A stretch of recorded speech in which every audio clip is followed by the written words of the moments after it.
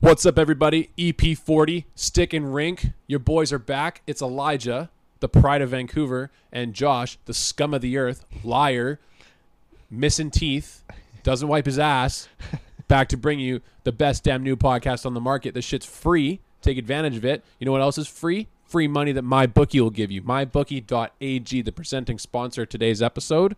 And the boys over there down at mybookie.ag are the best site for sports gambling. They're going to give you the best odds, the best picks, the best promotions, some free spins, and then the best kicker. I'll kick you in the nuts again with this one. And it's going to feel so damn good. You're one of those guys on YouTube that loves getting kicked in the nuts and gets pleasure out of it. So throw down a deposit, maximum $1,000, and they'll give you half of that just for free. That's better than any credit card you can get, any coupon that you'll get in the mail that's trash. That's free money, up to $1,000. And then you can use that brain inside your skull to make more money. Make picks. Tomorrow, Montreal Canadiens playing the Boston Bruins. You're not only going to take the Canadiens, they're away, by the way, they're on the road. You're going to take them by 2. Put down $20, you'll probably get 140. Don't take my word for it. I'll write a prescription, okay? Let's fucking do it, boys. Episode 40. Fire it up. Oh, harder, baby.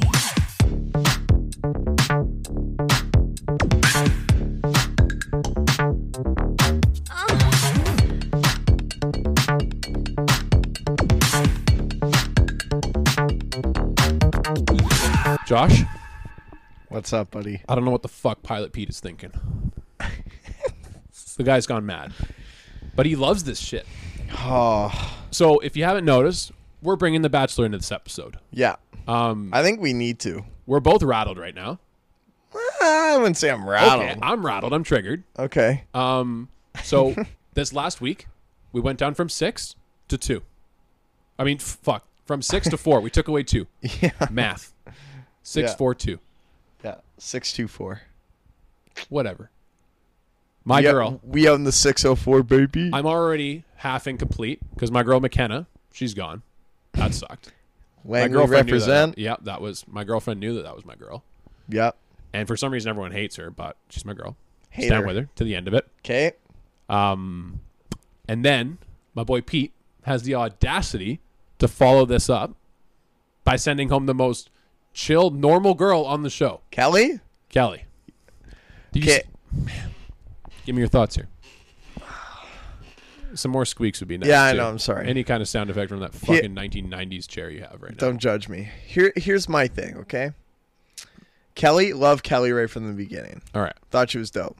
She's good looking, got a good head on her shoulders. She's an attorney from Chicago. Like she's nice. Like she's nice. Here's the issue though, and I kind of agree with Peter with this. Is like you just don't see like she was almost like too laid back. Okay. You know? Yeah. Like you need a little bit of crazy at this because like dude, like this is a big deal. Like it's like going from the Elite 8 in March Madness to the Final Four. Like that's a big thing. So That's you're a going big from thing. the competition side of things. Yeah, 100%. You're her coach saying, "Fuck you, you're benched. You're not excited Yeah. enough for this game." Yeah, like she wasn't like hyped up enough. Like the fact that she thinks that she was just guaranteed a rose. I'm like, bro, nothing is guaranteed at this point. Coach says check your ego at the door. Exactly. Like you might be able to like kind of wish-wash your way through the round of 100%. 64 and the 32. But dude, like the Sweet 16 is where it gets a little hot. And if you make it past the Elite 8, dude, like you're in. Like you're This is like the sex you of are a six, is true what this contender. says. You are a And- true contender. And I don't think she took it seriously enough. And you know what? Your point is valid here because she should have kept it together and she should have been tenacious Yeah. like Victoria F and Hannah Ann. Yeah. They were tenacious in how psychotic they were and how irrational they thought. But you know what I like though is and the tears. You need the tears if you're on The Bachelor. now here's the That's the big goal. and that's the thing. I think it was like the lack of emotion. Yeah. And like when he did ask I disagree her how, with it, but Yeah. like I know I'm you're- not saying I that know you what have to you're be batshit crazy like Tammy. You do. No. But Kelsey's still on the show. Yeah. But here's the thing about Kelsey though, is I feel like she had so much shit built up. She let it all out, and now I think she's probably the most sane one. She's out actually of one of the four. most normal now, which Yeah. is fucked. So here's the breakdown for all that for all of you that know what? don't watch. Here's how we'll do this. This is a bachelor spit roast. I'm not even going to put the timer on. Give me your 30 seconds. You can give me whatever information. You can give me your winner. You can give me who's the hottest. Say whatever you want. You got 30 seconds. Yeah. Go for it. Okay, Victoria F, hottest, easily. Next one that's gone is probably going to be Victoria F because she's batshit crazy. Hannah Ann is too immature. She's too young. Kelsey might actually be... It's honestly going to be between Madison and Kelsey, but here's the issue. Is Kelsey, I think, would be a great bachelorette. Okay, that's 30 seconds. What a cliffhanger to end on. Fuck! Let's go. You know what I'm going to say here? Victoria F is next gone. She's fucked in the head. Kelsey's after that. She's going to go back. Like, don't forget. Dude, That's my Victoria, one note. Don't forget. Don't interrupt my 30 seconds either. Don't Okay. you dare. What's her name? Madison? Kelsey, don't forget. She's psycho. The winner, Madison, virgin. That's the X factor. I think it has to be It's Madison. looked as a negative, but it's an X factor. I think it And has it's to gonna be Madison in the sense that, like, Hottest Anna Ann right now out of the ones left. But Hannah Anna's the hottest. yeah, she's got something going She's on. ugly. She's got something going on. I It's don't like like the it. Baywatch girl. No. Yeah. Oh, yeah. Like I the know. new Baywatch? Yeah. Yeah. So that was 30 seconds of batch brought to you by the Stick and Rink Boys. But here's the other thing, though. Brought to you by Testosterone. Can I just say... What else is it brought to you by, though? Can that champagne bottle that Hannah Ann popped open, now Kelsey has magically forgotten about it. Champagne Gate from week 1. Yeah, champagne. That was literally 6 weeks ago. Dude, seriously, like, she actually forgot about that entire thing. Like, when Like Hannah normal Ann humans came back should to the have. hotel room Yeah. with Peter and the three of them were sitting there, like, Kelsey gave her, like, the biggest hug ever. I'm like, bro, like, this Fighter. girl literally just dropped your champagne. Yeah. All right. Yeah. I Anyway, think it's time for some hockey talk here. If we have any listeners after all that. we're back in By the wing God, call. that's a miracle. Yeah. Okay, so we last spoke to you 2 days ago. We were ready to burn Vancouver down. Yeah, we're back though. Playoff team, division winner, Vancouver Canucks. The ambassadors of the Canucks, not officially, Stick and Rink Boys, are believers again, Yes. right? Yes. I think that was a huge win. And you called it, E. You called it. I'll give you fucking credit, man. You're like, Legends Night, the Canucks need to come out fucking swinging. And sure enough, they did not disappoint. 6-2 against a struggling but decently strong Central team. In the Nashville Predators, they took advantage of the turmoil and just the lack of everything that the Preds... Cohesiveness. There is no cohesiveness. There is in the nothing Preds there. team. There is nothing there. And mark my words, the GM of Nashville, I think it's David Poile. I think he's gone after this season. I think That's tough.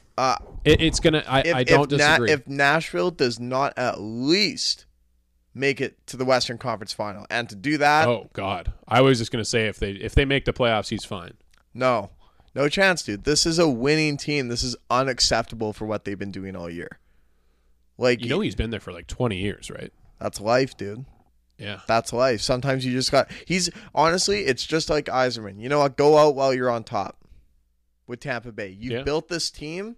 Get it, just a new change of pace. Fair. Because eventually I think you almost get attached to your players almost too much. And yeah, I don't know. I mean, like, this team should be in the top of the Central right now, and they're not, and that's a huge issue. You're not wrong. I'm just going to disagree with you and say that if they make the playoffs, he's fine. If they don't, he's out of there. And it's Yeah. really shitty because no matter if you're a coach or a GM, you can do your job completely right on paper and personnel-wise. You can bring in the perfect people to get the job done. Like when they made the Johansson trade, I was like, I think we all said, yep, good trade. You need a centerman. You had a wealth of defensemen. You gave up a great one, but you had to do it. Now he's actually out. The PK Subban trade was not great when he did it for Shea Weber, but what he got back when he traded it to New Jersey, What did he get back from New couldn't Jersey? tell you. I just forget about that. But I just assumed it was a good haul. Yeah. And I remember it being a decent haul. But Yeah. I just think he's made all the right. I mean, he brought in Matt Duchene. Like, how is this team this bad? Well, that's the thing, right? Like, and I think that's the disappointing part. So, there could also be the factor that people might realize it's like, look, like, this isn't David Poile's fault, because at the end of the day, because all the GM cares about is how his team plays on paper. All his job is to do is to get the best players that he can afford and put a team on the ice. Now, once that job is completely done, then it's up to Laviolette or who's their head coach now? John Hines. John Hines. To execute a game plan that he seems fit and work with the players that the GM has given him, and then after that, it's up to the players to execute that game plan so they can win some games. So on paper, I think Poyle has done a fantastic job. Dude, this is a top 5 defense in the league. With on paper, top 7, top 10 defense in the league. I would say top 3 or 4. I don't know with maybe without it PK, it was when dropped. PK on paper, like when they first got him, it was like, but shit, the this is fact the that best. you still have Ekholm, Ellis, and Roman Yossi, Yeah. plus you have a top, I would You say have Dan top Hand 10 here. goalie. You have top 10 goalie. Yeah. You have Matt Duchene. You have Philip Forsberg. You have Victor Arvidsson. Like you have so many. Ryan Johansson, Kyle Turris. You got Turris. tons, man. So many pieces. That just aren't doing anything. And you know what? This could just be an off year. Yeah. Like, I'm completely behind. If I'm a fan of Nashville, and we're really hammering on Nashville and not Vancouver right now, but I think that's the more interesting part of this game, at least for now, is that if I'm a fan of Nashville, I don't want any changes. No. Like if I'm sorry, like maybe like maybe fire the coach, maybe fire the GM personnel wise. I want this exact team back next year because I would believe in this team on paper. Yeah. And because this entire team, it's not even like their window is closing because this team is still decently young. Yeah. You know, I think Roman Yossi is maybe a little bit older. Ekholm's younger. Ellis, I think, is roughly around the same age as Yossi. But the only issue that I would say is Pekka Rinne. I think right now in the next 2 years, you know, is Pekka Rinne going to turn into kind of that Henrik Lundqvist where they maybe should get rid of him while his stock is still high, or is he going to be a predator for life? Like, I feel like right now, like Pekka Rinne, we've seen in the playoffs, like this guy just doesn't really get it done. Not Vezina lockdown goal. And he's getting older. So at what point are you like, are we going to ride with this guy? Because you have this UC Saros guy who can be an NHL starter, I would say. And I think he's on a great team to become a starter because the defense and the offense are just locked down in front of him. True. Like you can almost like, as much as you can ease a goaltender in, you could give this guy 50 games and I guarantee that the Preds would still roughly be where they're at right now. Yeah, I don't disagree with I you. would say. Let's touch on the Canucks real quick before we go into our interview. Yeah. Just a note, we got a great interview with Brady Tredinero.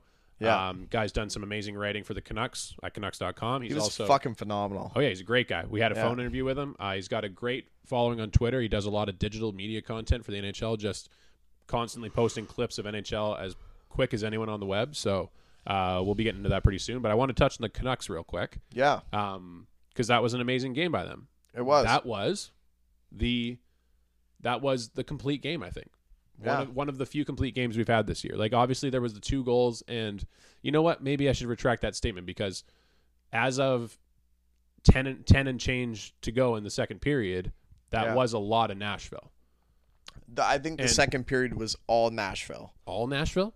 I would say majority of it was. Like, the Canucks were up 4-0, and then in a matter of 2 minutes, they scored 2 goals. Yeah. And for a second there, you're like, and like the Canucks didn't add the 5-2 goal until 2 minutes left in the second. Okay, so I wouldn't say it was all Nashville. We start the period off with a goal. I think it's pretty. Ended it with a goal. Yeah, it's pretty even.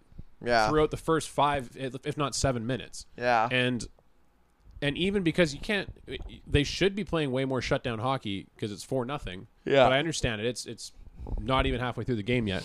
But the distressing part is that when the adversity finally cracks and they get the goal, they get the first goal, then they get the second one right after. Okay, for me, the adversity is defined by that second goal going in because it's a bit of it's a lucky bounce. It goes to him, whatever. Yeah. But it's also a lack of urgency. Mm-hmm. Like, you just gave up a goal. You're known for losing leads. Yeah. And so that should be the moment where the team responds. But after that, there was at least 3 or 4 solid chances, whether they were breakaways, 2-on-1s, where Markstrom had to make huge saves. Dude, the Markstrom, like, we can't say enough about this guy. Like, you know, just looking at what we've been saying since the beginning of the year of Markstrom, we're questioning, is this guy going to be a starter by the end of the year? Oh, he's only going to get maybe like a 50-30 game split. Like, Yeah. This guy has owned this crease, and we get in more in depth in the interview with Markstrom, so I don't want to spoil anything. But again, last night, Nashville, 38 shots, like 38 fucking shots. Like, they outshot us again, and we scored 6 goals. Yeah. And they only scored 2. Like, that's just going to tell you something right there. Like, and I think there was an interview, I think it was in the second intermission with Brandon Sutter. And he's like, we need to lock it down. Like, they had way too many chances. And they did. Like, that game could have been a lot worse.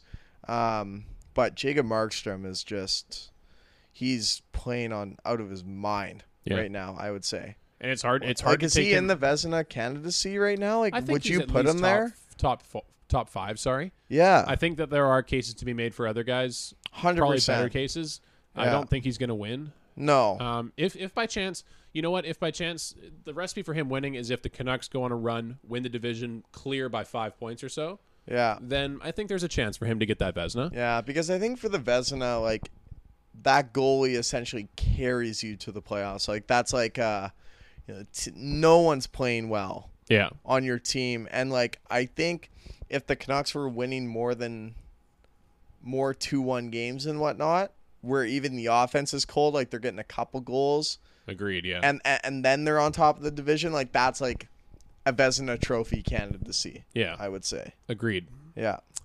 Anything else? So maybe just wrapping up this game. I mean, where it leaves us in the standings now, we're still 1 point ahead of Edmonton after tonight. Yeah. Edmonton ended up edging out the Blackhawks, which fucked one of my bets up. Thanks a lot, guys. But so now we're 1 point ahead of Edmonton, 3 clear of Vegas, who lost tonight. Yeah. Some gap, a little bit of gap, still trending there. Yeah. Once again, there's only 3 points separating first to fifth. Now we're starting to get those games in hand back, so I mean it's a bit skewed, but basically where we're at here, it's still, in my opinion, the Blackhawks is a must-win game because of the type of night it is. It's the Sedin's jersey retirement Against the Hawks, baby. The fucking energy in this building is going to be nuts. And you know what I read? What's that? Kessler's going to be there as well. Oh, he's been all over Twitter. Yeah. There's been constant polls. How about this? Before we get into the interview, just give me a yes or no answer. Would you boo Kessler? Well, okay, I was actually going to ask you about that before you actually asked me that question. I wasn't... Give me a yes or no answer, then we'll tail it back in after the interview. Okay, well, I might change my... Okay, so no. So you wouldn't boo him. Okay. We'll explain it after the interview, but for now, sit back, relax, and enjoy the interview with Brady Tredinero. Here we go. All right, so now on the Stick and Ring podcast, we're happy to welcome Brady Tredinero. Nailed that. What's up, Brady? How you doing? I'm doing good. How are you guys doing? Not too bad. Yeah, really good. Really good. Welcome to Stick and Rank. Yeah, it's weird welcoming on another person onto this podcast. I mean, our quality is never high enough to a point where we feel like we can't accept people. It's more people are insane enough to even agree to come on with us. So thank you for somehow allowing that into your head and just being an open-minded person wanting to talk to guys like us. Yeah, definitely. You know, I'm looking forward to being on. So yeah. Love it. Okay, so my first question for you. Obviously, you're a Canucks fan just like us. You live, eat, breathe Canucks. So I'm going to give you one here. The Canucks have blank your expectations so far this season. Yeah, I mean, I would say that when you look at where they are right now, you know, being on top of the Pacific Division, I mean, you have to say that they've surpassed the expectations. I mean, in the way that they've done it has kind of been, I mean, I think that can be debated, you know, with some ugly kind of losing streaks mixed in there. But I mean, where they stand right now, I would say that they've surpassed my expectations. If you were to give us a team right now that you're concerned about, personally, I'm still kind of shitting my pants over Edmonton, possibly. You know, what team in the Pacific Division, or even let's just say if the playoffs were to start today, what team would you not want to play right now? I mean, I think you're onto something with the Oilers. I think they have sky high potential with their 2 stars there, McDavid and Draisaitl. But I mean, for me, like, you do not want to go up against Vegas, in my opinion. I think the Canucks have shown that, ever since Vegas entered the league, the Canucks have not fared well against them. I don't know what it is. I mean, I think you can make a case with, Marc-Andre Fleury stumbling a little bit right now that maybe the Canucks could actually pull out a win, but just based on the history and their struggles, I mean, I don't think they would have a great chance against Vegas. And you know what, Brady? I'm going to tell you this right now. You're a smart man. I don't know who I'm sitting next to, how drunk he actually is, but the fact that he didn't say Vegas is fucked, because that is a team that is catfishing the entire Pacific Division. All of us are sitting right, yeah. Like the Canucks, we're like, oh man, we're first in the division. Calgary and Edmonton are thinking like, shit, we're going to make the playoffs. Arizona is high on their minds right now. Yeah. They are actually close to a wild card spot, which is, I guess, a familiar spot, but they haven't choked it yet, so they're stoked. And Vegas is sitting there acting like they haven't been to a cup final recently. Yeah. Right. Yeah. I mean, and a lot of the underlying stats will tell you, when you kind of look at all the numbers, that Vegas has been really good. And, that's why I think, you can maybe start to see them really kind of surge in this kind of stretch to the playoffs. I mean, with Josh's comment too, I think that there is something to be said for the Oilers combination, because come playoff time, when it's just a best of 7 series and you're playing one game at a time against the same opponent every time, I feel like McDavid and Draisaitl are fully capable of winning 2-3 games just by themselves. Yeah, that's definitely. I mean, they've got so much talent and so much skill. And you look at the last time that the Oilers made the playoffs a few years back, when they made it to the second round and they took Anaheim to 7, and that was when they didn't have a whole lot of experience. Those McDavid and Draisaitl, now they've got even more experience under their belt, and they've become 2 of the best players in the league. I think that's scary for any team going up against Edmonton, facing 2 superstars like that. Yeah, I also think as well, like going back when they did make the playoffs that year, like those were high scoring series too. Like San Jose and Anaheim were high scoring. Like those are like 5+ goal games, and those, like McDavid was flying in that time. And I think at the time he hadn't really come into his own yet. Yeah. They had the same old Edmonton problems they've always had. But I mean, high scoring games in the playoffs, that kind of sounds like what the Vancouver Canucks could be needing. Could be the only type of games we might win in the playoffs. But I mean, with the recent struggles that our homies the Canucks have had, and the last 4 games or so now, it's obviously got Canucks Nation panicking a little bit. It's got Josh and I just sweating over here. Do you think that this latest slump is kind of the true colors of the team coming through finally, or do you think it's just the ups and downs of a season?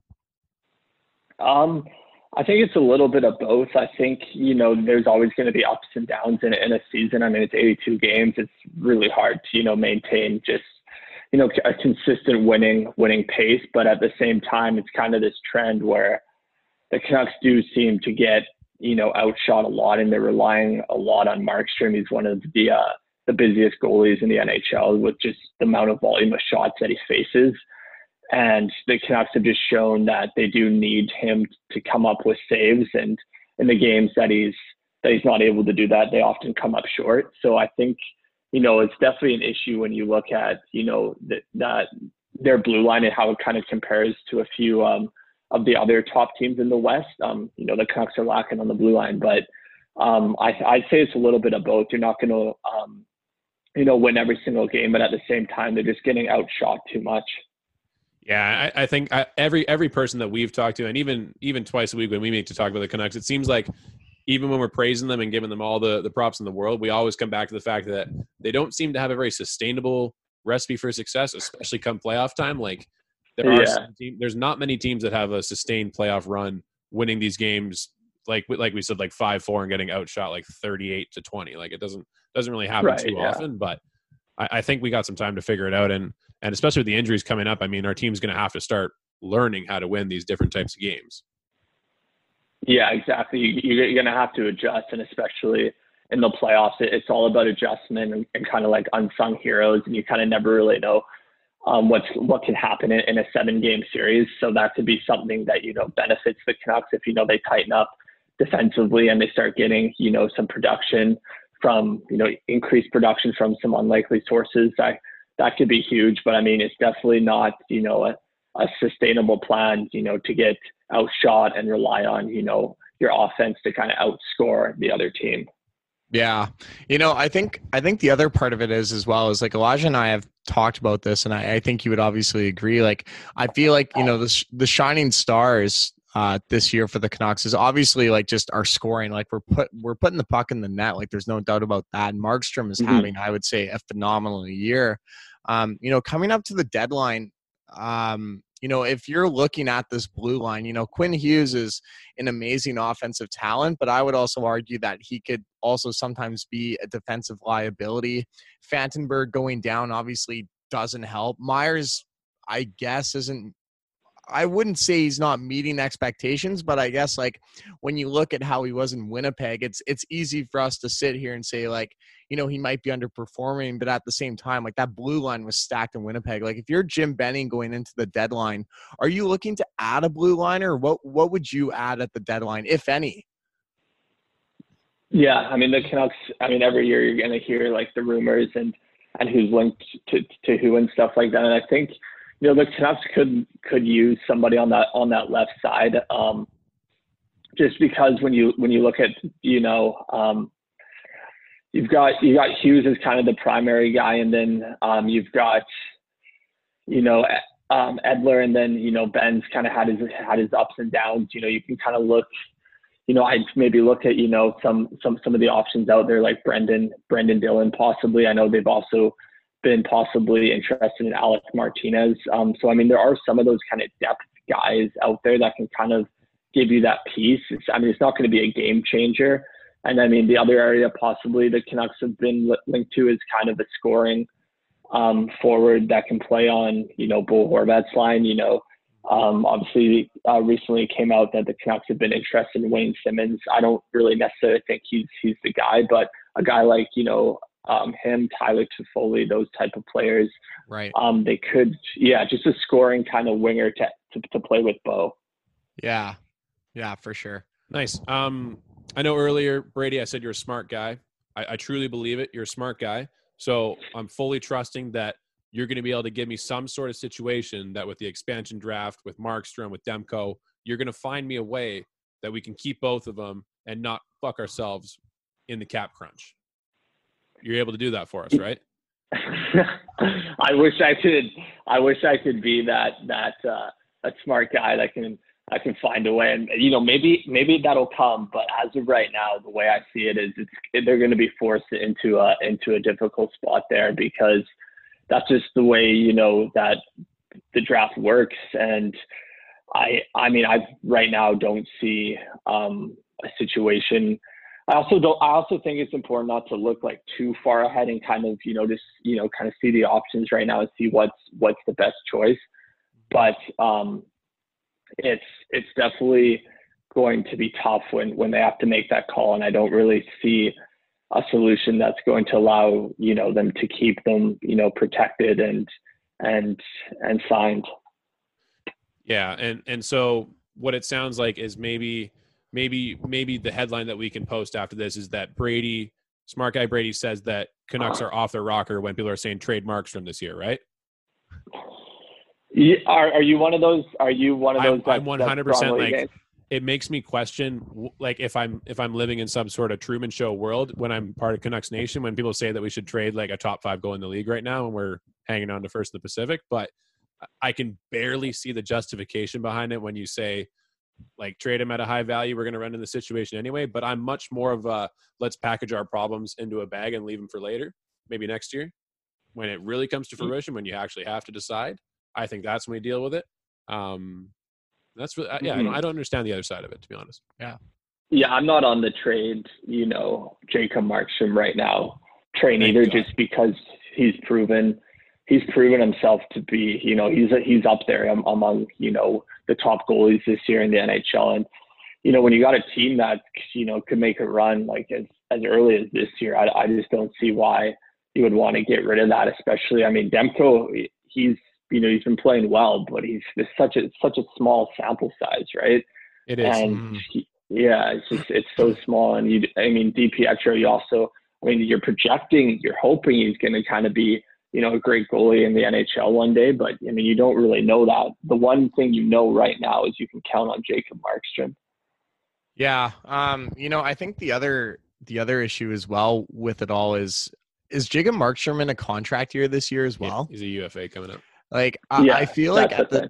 I feel like at the same time right now, like, I find it's just almost a little bit ironic in the sense that like Markstrom is kind of hovered around like the mid-level goaltenders since he's been with the Canucks. Now, granted, the Canucks haven't been that good. I feel like this is the first year that they've assembled a really good team and all their prospects are really starting to come out of their shells. But at the same time, like you got to sign this guy and you're going to have to make a decision. Like, he's clearly earned like, a good enough contract. I would say, a 4 or 5 year deal, possibly for the Canucks. That's the thing. At his age, 4 or 5 years is going to be tough to justify. Yeah. I mean, there's got to be gives and takes on both sides with no move clauses and this amount of money. Yeah. And that type of thing. I mean, really what's crazy about this whole situation is that when you look at the Canucks as an organization, I mean, we've been dealt pocket aces with Schneider and Luongo, and somehow we fucked that up. Yeah. Like, I don't know. Like, I remember being a fan and thinking, like, I don't know where we went wrong. We had two, at the time, they were two Vezina capable goalies. Yeah. And lost both of them. And now here we are, kind of not quite in the same situation, but kind of in the same situation. Like, it's a bad situation to have. It's a bad problem to have, or a good problem to have. Good problem to have. We figured it out. Yeah. Yeah. Eventually. And so, Yeah. Can you imagine the riot and the uproar we'd be in if we fucked up pocket aces twice? That's insane. Mm-hmm. I mean, I remember that, that time when you had,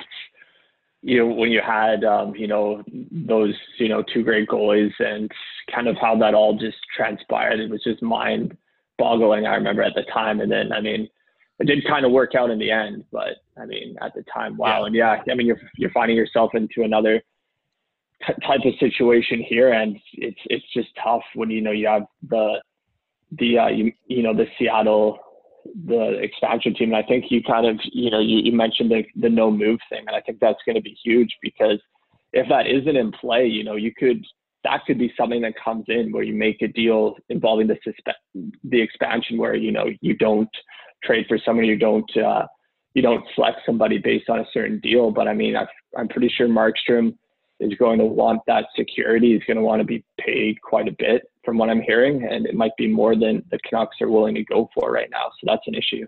Yeah. What do you think, if you have any insider information on that, like what do you think like Markstrom is going to ask for? Like what's his cap hit going to be and what's that length going to look like for the Canucks? Yeah, I mean, it's hard to say. I mean, from just from the general kind of chatter, I mean, it's probably looking, he's going to be wanting to be in between 5 and 6 mil for a decent term.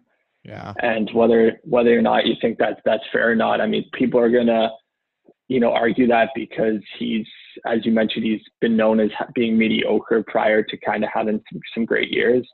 And, he's probably going to be looking for some term of, probably anywhere from around, 3-4 years. Yeah. I'm fully willing. When we were talking about trades, and I kind of portrayed myself as a guy who does not like any kind of trades in that sense. The only trade that I like that's a big move is if it came down to it, if we somehow find a way on the books to get Demko and Markstrom under not outrageous contracts, and then the expansion draft came around, if we even had to package like a pretty decent package, including draft picks and a prospect to just keep both of them to keep Seattle away, then I'm fully on board with that. Because I think me and Josh have talked long and long about how it's a 2-goalie league and it's only going to get more like that. Yeah. So if you can hold on to 2 of these guys for as long as humanly possible, I think that's the key. Yeah. I fully agree with that. Like nowadays in the NHL, like the teams that are winning are the teams with, that can ride 2 goalies. Like it's so, that's why, I mean, I feel like Toronto needed to make that move to get Jack Campbell. I don't know how good he's going to be, but you just can't overwork your starter because if he goes down, you don't have a reliable backup. You're messed. And I think, the importance of having two goalies that you can count on is huge. So, I mean, whether or not the Canucks are able to keep these 2 or, get another guy when one of them goes, I think that's going to be important. Yeah. And obviously just talking from a Canucks perspective, like, having Demko and Markstrom, like, we're sweating right now. I couldn't even imagine being a Washington fan with Braden Holtby and the Samsonov kid who's just unreal. Like they're probably just shitting themselves out in DC. Like that's a huge problem that they have, because that's like Marc-Andre Fleury, Matt Murray type stuff. Yeah, I feel like a little bit's alleviated though with the fact that they won a cup recently, and there's a way more of an age gap. I feel like Holtby's in his mid-30s, no? Yeah, he's getting up. Yeah, I mean the guy looks like it at least. Yeah, who knows? Yeah, I kind of wanted to change gears a bit. Sorry, I didn't even give you a chance to answer that question. What your thoughts on the Capitals win? Yeah, I mean, I think it's really interesting because he's going to be, he's going to he's getting up there in age, right? And you've got this, young guy who's very promising, and it's just going to be a tough situation for them. And I don't think it might not end in a great way. Yeah, I could agree with that. I kind of wanted to switch gears here and just talk general NHL for a second. For and sure. For my question, at least, it jumps right to the playoffs. And I love this question. I phrased it to a few people, and it always puts them in a mental pretzel. So I want to do it for you here. So this kind of takes in the idea of the parity that we have in the league right now and just gives your take on it all in one question. So if I gave you Tampa Bay, Boston, St. Louis, and Washington as your cup winners, or you get to take the entire rest of the field, who are you taking out of those two options? Did I phrase that in an okay way? Okay, so the two teams that are playing in the final, or the winner out of those? So the winner of the cup. If I gave you all those four teams, or you get the field, like the rest of the teams, who are you comfortable taking? Yeah. Okay. Basically asking, do you think a favorite's going to take it this year, or do you think it's like last year where a lot of the favorites got out in the first round? I think a favorite's taking it this year, and it's because I think that there's just too much. I don't think what happened to Tampa Bay last year can happen again to them. I just don't. I mean, that would be a huge story, but I don't. It does. Whenever something like that happens, it does kind of feel like it's a once every few years kind of happen. Yeah, once it happens, everyone's on edge, and it's all this news coverage about the first rounds now. Yeah, and you're starting to see the Lightning just show what they can do. Like, I've been big on the Lightning. I thought this was going to be a huge year for them after what happened against Columbus. You're starting to see, like, they had a very uneven first half, but they're turning it on right now. I think they trail Boston by like 5 points now or something. I mean, they're just rolling, and I think the Blues as well. I love the Blues roster, and I mean, it's practically the same team that they had last year that kind of knows they're built for the playoffs, in my opinion, the style that they play. But I mean, you never know. But I mean, if I had to do, I would take one of the favorites. Yeah, I think, I like where your head's at in Tampa Bay because, last year and, kind of coming into this year, just as a season preview, we were talking about Tampa Bay and, last year, like, I think there was a stat, like, they didn't lose more than 3 games in a row all year. Could have been actually 2 games, like, consecutive. Yeah, games. It was there was some ridiculous like, stats. it was something. That was one of them, yeah. Yeah, like, it was something crazy. And, you see their slow start, and you're like, okay, like, this team has obviously gotten humbled starting with Columbus last year. And now, they have that humiliation of being swept in the first round and just being this unreal team that's stacked from top to bottom no matter which way you're looking at it. Mm-hmm. And I think they're a team to be reckoned with. And yeah, St. Louis, like, that team is just they're something else. Like, their management's good, their entire organization, like, their fans, like, they just have a great following. Like, St. Louis is a good team. Yeah Don't disagree with that. I definitely agree with you. And I mean, but I also think there's some solid long shots. Like, I mean, I'd even throw the Canucks somewhat in that group, but more prominently, I'd say, I think Dallas is looking good. I like the Golden Knights as a sleeper, and the Avalanche were kind of one of my favorite teams to watch heading into this year, just based on all the talent up front and just the power that they have. I'm a little skeptical of their goaltending, but another just powerhouse in the West. Yeah. Do you think Colorado actually goes after a goalie at the deadline, or what do you think? Do you think they just who is their goaltender right now? Philip Grubauer. Is it Grubauer? Yeah. Still? They also have that other guy. They have 2 guys, but Grubauer is kind of their Yeah, starter. they're number one. Well, I mean, the biggest trade chip on the block should be Elvis Merzlikins right now. Like I would What a trade story. 16 first rounds for this guy right now. yeah. He's a beauty. Yeah, he's becoming a story. Yeah. So sorry, going ahead. Do you think that Colorado goes in to pick up a goalie? I don't think they're going to.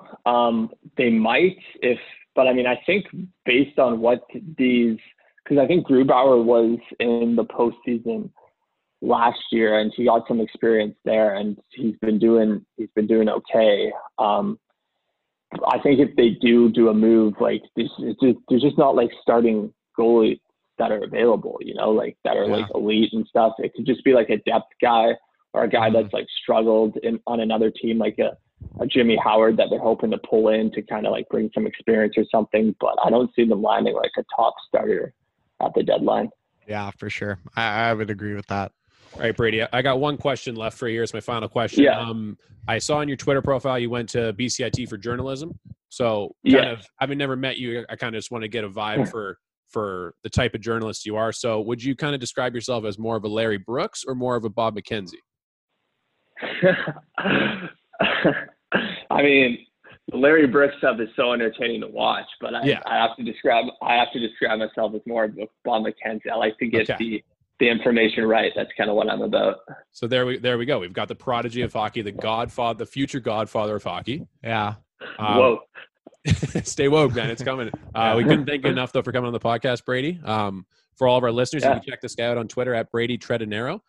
Tons of NHL digital content. They're pretty much on the ball at all times. I don't know how you do it. But I try to stay on top of it. Yeah, I appreciate you guys having me on. It was a fun chat. Yeah, good stuff, man. We'll definitely do this again later in the season and hopefully come playoff time. You take it easy, all right? All right. And once again, thank you so much to Brady Tredanero for coming on Sick and Rink. Pleasure having that guy on. That guy's so fucking knowledgeable about this team. Yeah. Like, I actually learned so much. Like, just even when we were asking him about Vegas and Edmonton, and I'm like, holy shit, like, this guy could be any fan of any NHL team. You hear him using the words underlying stats, and then you kind of your butthole kind of clenches up a bit. You're like, oh, because shit. I'm like, God, stats. We claim to be being a factory. This guy is just, holy shit. His body's probably a temple, and he's a factory in himself. So. One of my favorite parts about being a podcaster right now is that some of the podcasts I listen to, one of their favorite things to do is bring on recurring guests. Yeah. It's like, we've been going so long that like some of the most famous people we have are now recurring guests. But what's sweet for us, we're just starting to get guests now. Yeah. So we get to mold into what is our recurring guest. Yeah. So when we get McKenna on the show, we'll probably get more than one shot. 100%. All right. So why don't we tail this back into the conversation we left off with? So I talked to you about Kessler. Yeah. Whether or not you'd boo him. Now, you're obviously a new Canucks fan. You might not understand the type of divorce it was. Okay, so here's my question. Yeah, so why... How did he leave the Canucks, and was there a reason why he was traded? Because I always make the joke that he clapped Hammer's wife. Yeah. It wasn't Hamhuis, though. Or it's Schneider. It was Schneider. Yeah, it was Schneider's girl. But is that actually true, though? No idea. But, like, it was alleged, though. Like, was it actually reported? That was the alleged story. Okay. But that was kind of the reason. I would say the end result of that was that Schneider was shipped out of town. Yeah, but I don't think that was a reason as to why. No, that wasn't the main reason it happened. Probably it could have been a contributing factor on top of the entire Luongo situation that was going on. Absolutely. Okay. And so what happened with Cass? The reason for the bad blood is kind of just a testimony to how sensitive as a society we are, and not even Vancouver, just everyone. Okay. But all he did was request a trade. It was like right around his expiring contract. I want to imagine it was probably 2014, maybe 15. Okay. Yeah, because he's been gone for quite some time. Oh, he's been gone for decent, and he played a few years in Anaheim. It might have even been 2014. Yeah. Basically, all he did was request a trade. He wasn't very good in the media during that time. Like you could tell he was pissed off. It was a losing team at the time. Right, because I guess that would have been post Cup run. Oh yeah. When was the Canucks final run, like 2011? Yeah, it was 2010-2011 season. Right. Okay. So 3 years into a drought of like the window kind of closing then. Yeah. Okay. Interesting. And so basically, was he having bad years with the Canucks, or was he like still putting up numbers? Like, was he still like that second line center, or like how? I honestly don't really remember the situation that much. Yeah. Way back, but all I know is that it's just crazy to me that I'm going to say no. He was probably not having his best years. He was in the middle of being an injury prone guy with terrible hips. Yeah. And I think that what he wasn't happy with is that when he finally got back to health and to like being able to play, he came back to a shitty team that was constantly near the bottom. Mm-hmm. And maybe he didn't get along with the coach at the time. I don't know. But that would have been still Vigneault at the time, right? No, it was Willie Desjardins at that point. Okay, yeah. Yeah. Gotcha. And it might have even been Torts to Desjardins, but yeah. So basically, the entire Canucks hatred just comes from that idea that he requested trade and he got his way out of town. So I stand with you. I would not boo him. I don't understand why you would. He had so many great. Like I just remember moments. watching him in the playoffs. Like this guy was unreal for the Canucks. And I know you don't know it too particularly, but he completely won that second round series for us by himself. I don't have the stats, but I'll show you the highlights afterwards of that entire series. Like, did he just dominate? He put the team on his fucking back. It was a 6-game series. Yeah. And I remember this one play where he went end to end, split, maybe not end to end, but picked the puck up, split the D, goal all by himself, and it was a huge goal. Yeah. So looking at his stats, so in the 2010-2011, he had 66 points, 73 points. 49 points in 77 games. Jesus Christ. I'm looking at his penalty minutes right now. Then 2012, 2013, he got hurt. Only played 17 games, but still had 13 points in 17 games. So, decent. With his final season with the Canucks, 77 games played, 43 points. So, like, his productivity, I guess, kind of dropped off a little bit from kind of where it was. But at the same time, like, this guy didn't seem bad. And looking at his stats, like, 2010, this guy, 75 points in 82 games. Oh, like, in 2009? Yeah, 2010 season. This guy, he won the Selke at one point because he was the best two-way forward in the game. Yeah, like that's nuts. So top face-off man, he had everything. And the guy was physical. And the guy went to Ohio State. I love that. That's why he's a dirtbag. But basically, yeah. I mean, I don't know if you have any final comments on the Kessler situation, but honestly, I liked watching him play. He was always a pain in the ass. Like even watching Calgary play against them in Anaheim a couple years ago, like he would line up against the Monahan and Gaudreau line and just shut it down. Yeah. Shut it down. Yeah. I personally predict him to be in the Ring of Honor one day. Kind of reserved for special moments and special people in Canucks history. Right. But yeah, why don't we move on? We got a new fresh batch of a 4-game heater for you. So we did did we do 2 and 2? Or was it 1 and 3? I think it was 1 and 3. I think it was 1 and 3 as well. It was 1 and 3? Yeah, we went 1 and 3 on this old heater here. Holy. Very close to getting skunked on that one. Yeah. Tough one. But now, so we're looking at another 4 home games here. So not too shabby. Yeah. Thank you very much. Mm-hmm. We're going to start out with Chicago. I know I've already kind of labeled that as a must-win game. Yeah. So that's coming up tomorrow. I'm excited. I guess people will be listening to this on Thursday, so this game will have already happened. Yes. And the Canucks will have already won. Yes. So going into the 4-game heater, this one will now look to Anaheim on Sunday, Minnesota on Wednesday, and then followed up by the Bruins, the big old bad Boston beautiful Bruins, coming on Saturday. So maybe quickly give me your thoughts on the Chicago game coming up here. Chicago game, Sedin night. I fully agree. Like I think this is going to be just a must-win game, right? Yeah. But at the same time, like, it's hard for Taves and Kane probably not to sit on the bench. It's like we're going to stick it to the Sedins one more time, even though they're not even fucking playing. Yeah. And just come out swinging. So there is that possibility, but you're right. Like I think the Canucks want to win for these guys. Like I feel like this is just going to be a big 2 games for the Canucks. Yeah. Anaheim must win. I've been saying that. I said this last podcast. Anytime you're playing a California team this time of the year, you need to win those games. You can't afford to lose those. It's just they're bottom feeders. You need to beat these teams. Now I'm going to go ahead and label that kind of the opposite of a must. Not the opposite, but way less than a must-win game, just because. Yeah. So it needs to be a winnable game. You don't have to really win it, but it's great if you do. We need to be, the only reason that I'm chucking around the must-win word for the Chicago game is because that Chicago game is going to, regardless of the outcome of this season, it's going to be looked back as a memorable night in Canucks history.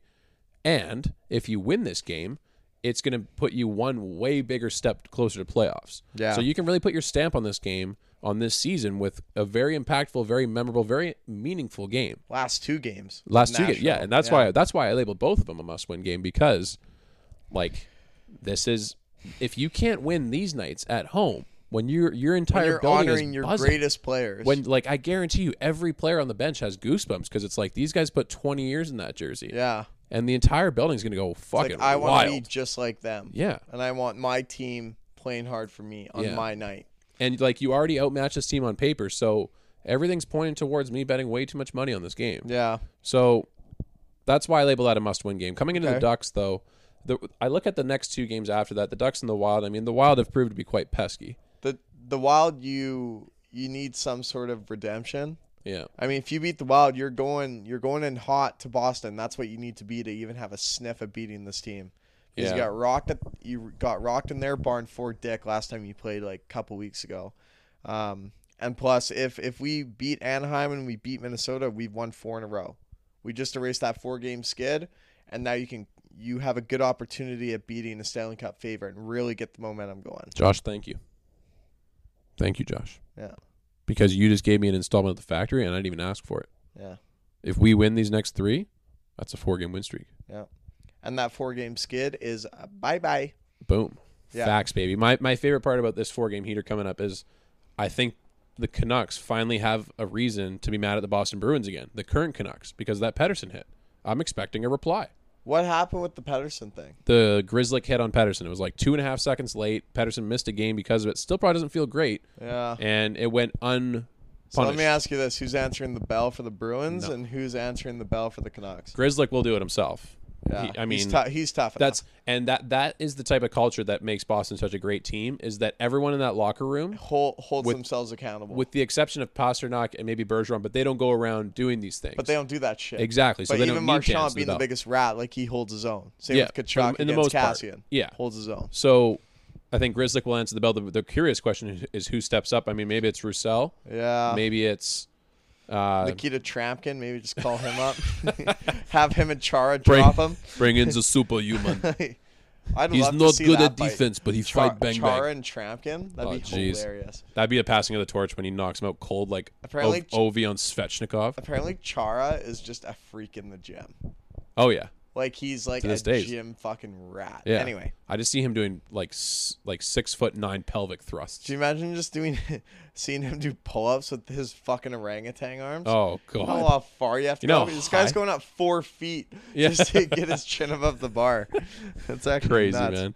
Yeah. So overall outcome for this 4-game heater, I'm looking at 2-2 as being. Sorry, I'm going to go 3-1 because I'm gonna say this 3-1 Blackhawks is too. an automatic dub. It should be a little Kelly spice for you Yeah. there, I guarantee. But you're right. The Ducks and Wild should be 1 of 1, or Yeah. we should get 1 of 2, and hopefully 2 of 2. Yeah. But I'm fully confident in this team to beat fucking Boston. I think we can actually beat Boston this time. I think there Yeah. is going to be some sort of flair and some redemption where Travis Green is going to put on his Jack Adams hat and be like, "Hey boys, like let's fucking do this." Yeah. You know, especially if we start out 3-0 on this 4-game heater. Like, he's going to be like, "Guys, like, we're going to keep this momentum going." Yeah. Because I'm pretty sure they came into Boston with okay, never mind.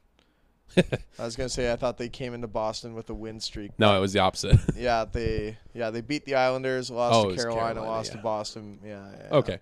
So that kind of wraps up our 4-game heater, though. No. Yep. Why don't you take us into our next topic here, Josh? Connor McDavid? Boom. 3 to 4 weeks, groin injury. Not fun. You can't be fucking. Dude, this is the issue with having such a fucking great skater. His huge legs, like, they're gonna get tired. Dude, I'm just going to explain to you. That's a good point. Yeah. Like, his legs are vulnerable. He probably works them out a shit ton. Oh, 100%. I'm going to explain to you the path my brain just went down. Okay. So I'm thinking, you said McDavid, groin, injury. And I thought, fuck, that sucks. Edmonton and then I thought, out of playoffs. I thought bet against them tonight. That was a bad idea. Thanks for coming. Yeah. But what I was thinking is, shit, NHL players have sex too. Do you think, because he's a $12 million asset, He's just clapping cheeks. like there's nothing in his contract, but do you think when he's having sex, he's kind of conscious of like, okay, like I can't just risk it all and pick her up when I don't think I can. This guy probably like- has knee pads and shit too. Yeah, like do you think he goes on the bottom more often just because probably it's got- safer? He's probably got wrist guards on top just in case he doesn't jam his hand. He's Probably wears, wearing like- ankle braces in bed. Dude, this guy, you know, like what the NBA players wear when they fuck up their face so the girl doesn't scratch it? Probably wears one of those, like the Batman mask that LeBron had 3 years ago. Jesus Christ. So here's my thing with it, okay? 3 to 4 weeks, decent amount of time. Same with Besser, roughly around the same. Talk about decent. That's their best player going out. That's in the middle of a that's playoff the race. best player in the league. Sorry, going that's out. the best player. You got me. You got the best one there. Good job. Yeah. So here's my thing. This has got to be like for Arizona, you need to start winning some games now. Like you need to get hot, and you need Edmonton to get cold. Yeah. Because Wasn't a good start today. Because but right now I was reading that there's a rumor that John Chaika might actually flip Taylor Hall oh, and trade him because they're like, because it's not going well. they've gone 7-9-1 since acquiring this guy. Yeah, it's fucked something up. So apparently. is he really the game changer that Arizona thought he was? So and they're saying if not, then Chaika needs to make the decision and just flip him and essentially get what he got, if not more. Because now there's less games, which means the stakes are higher for certain teams. That perception has kind of changed. I'm not going to argue too much with you on it because I think it's not a proven trend yet, but I think the NHL is going away from paying more for a short term.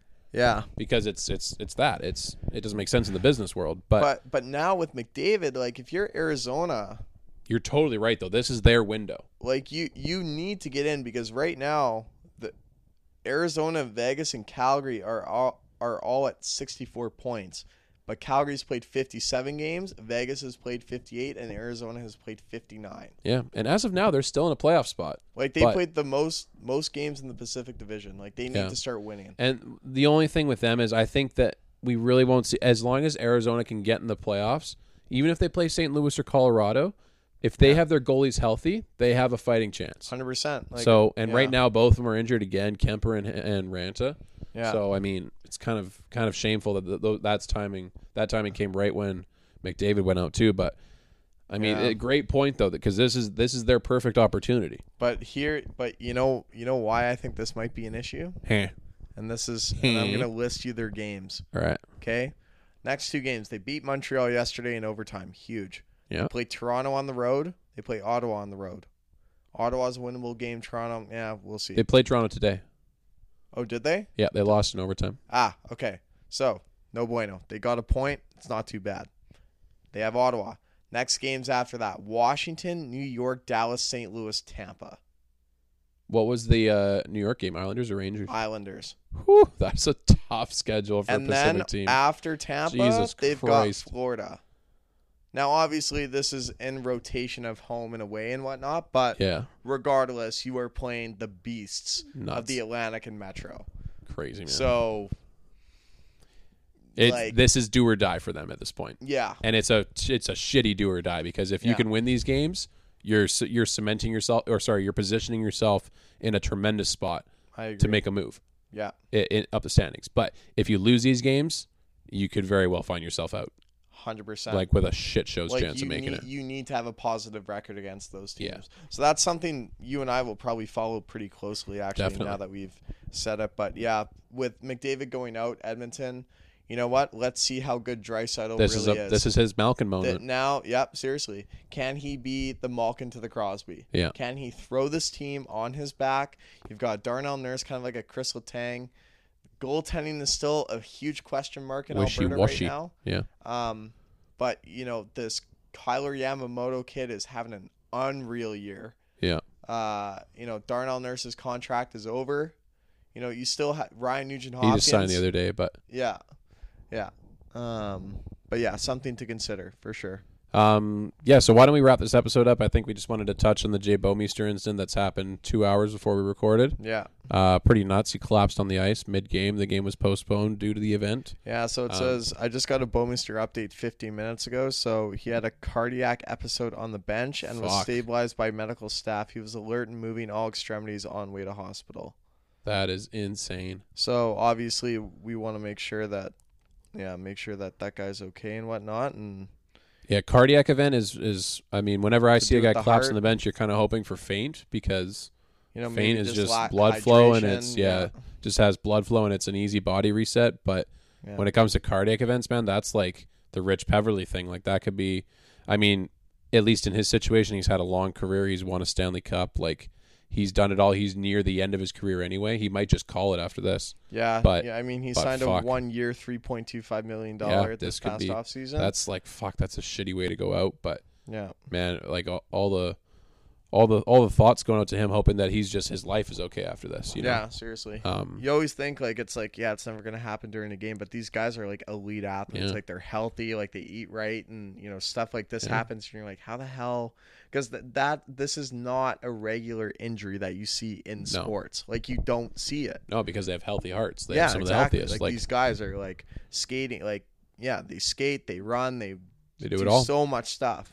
And yeah, so it's pretty crazy to see it happen. I mean, it just kind of goes down to the same kind of feelings that the Kobe situation makes you feel like. Yeah. None of us know the way we're going to go out Yeah. or what we're going to But go it through. shouldn't have gone out like that way. No, it shouldn't have. But at the same time, so there's no reason to really fear it because Yeah. who knows what's going to happen. Yeah. Exactly. Uh, Anyway, but I think that's a little bit on a somber note, but I mean, Elias Pettersson 40 yeah. done. EP40, thanks AP party. Thank you. The only other alien-looking thing around here is not Josh's mug. I'm a nice guy. And also one last thanks to Brady Tredinero for coming on. Our boy Our boy. at Brady Tredinero we on have a Twitter. boy now. We have a boy. I love it. We don't have a boy. We have a boy. I hope Brady, we know you're listening. I hope you know you are now affiliated with Stick and Rink. And all of our opinions and thoughts. Yeah, we'll have a contract drawn up your way. Don't worry about it. All right, guys. Peace. Peace. Oh, harder, baby.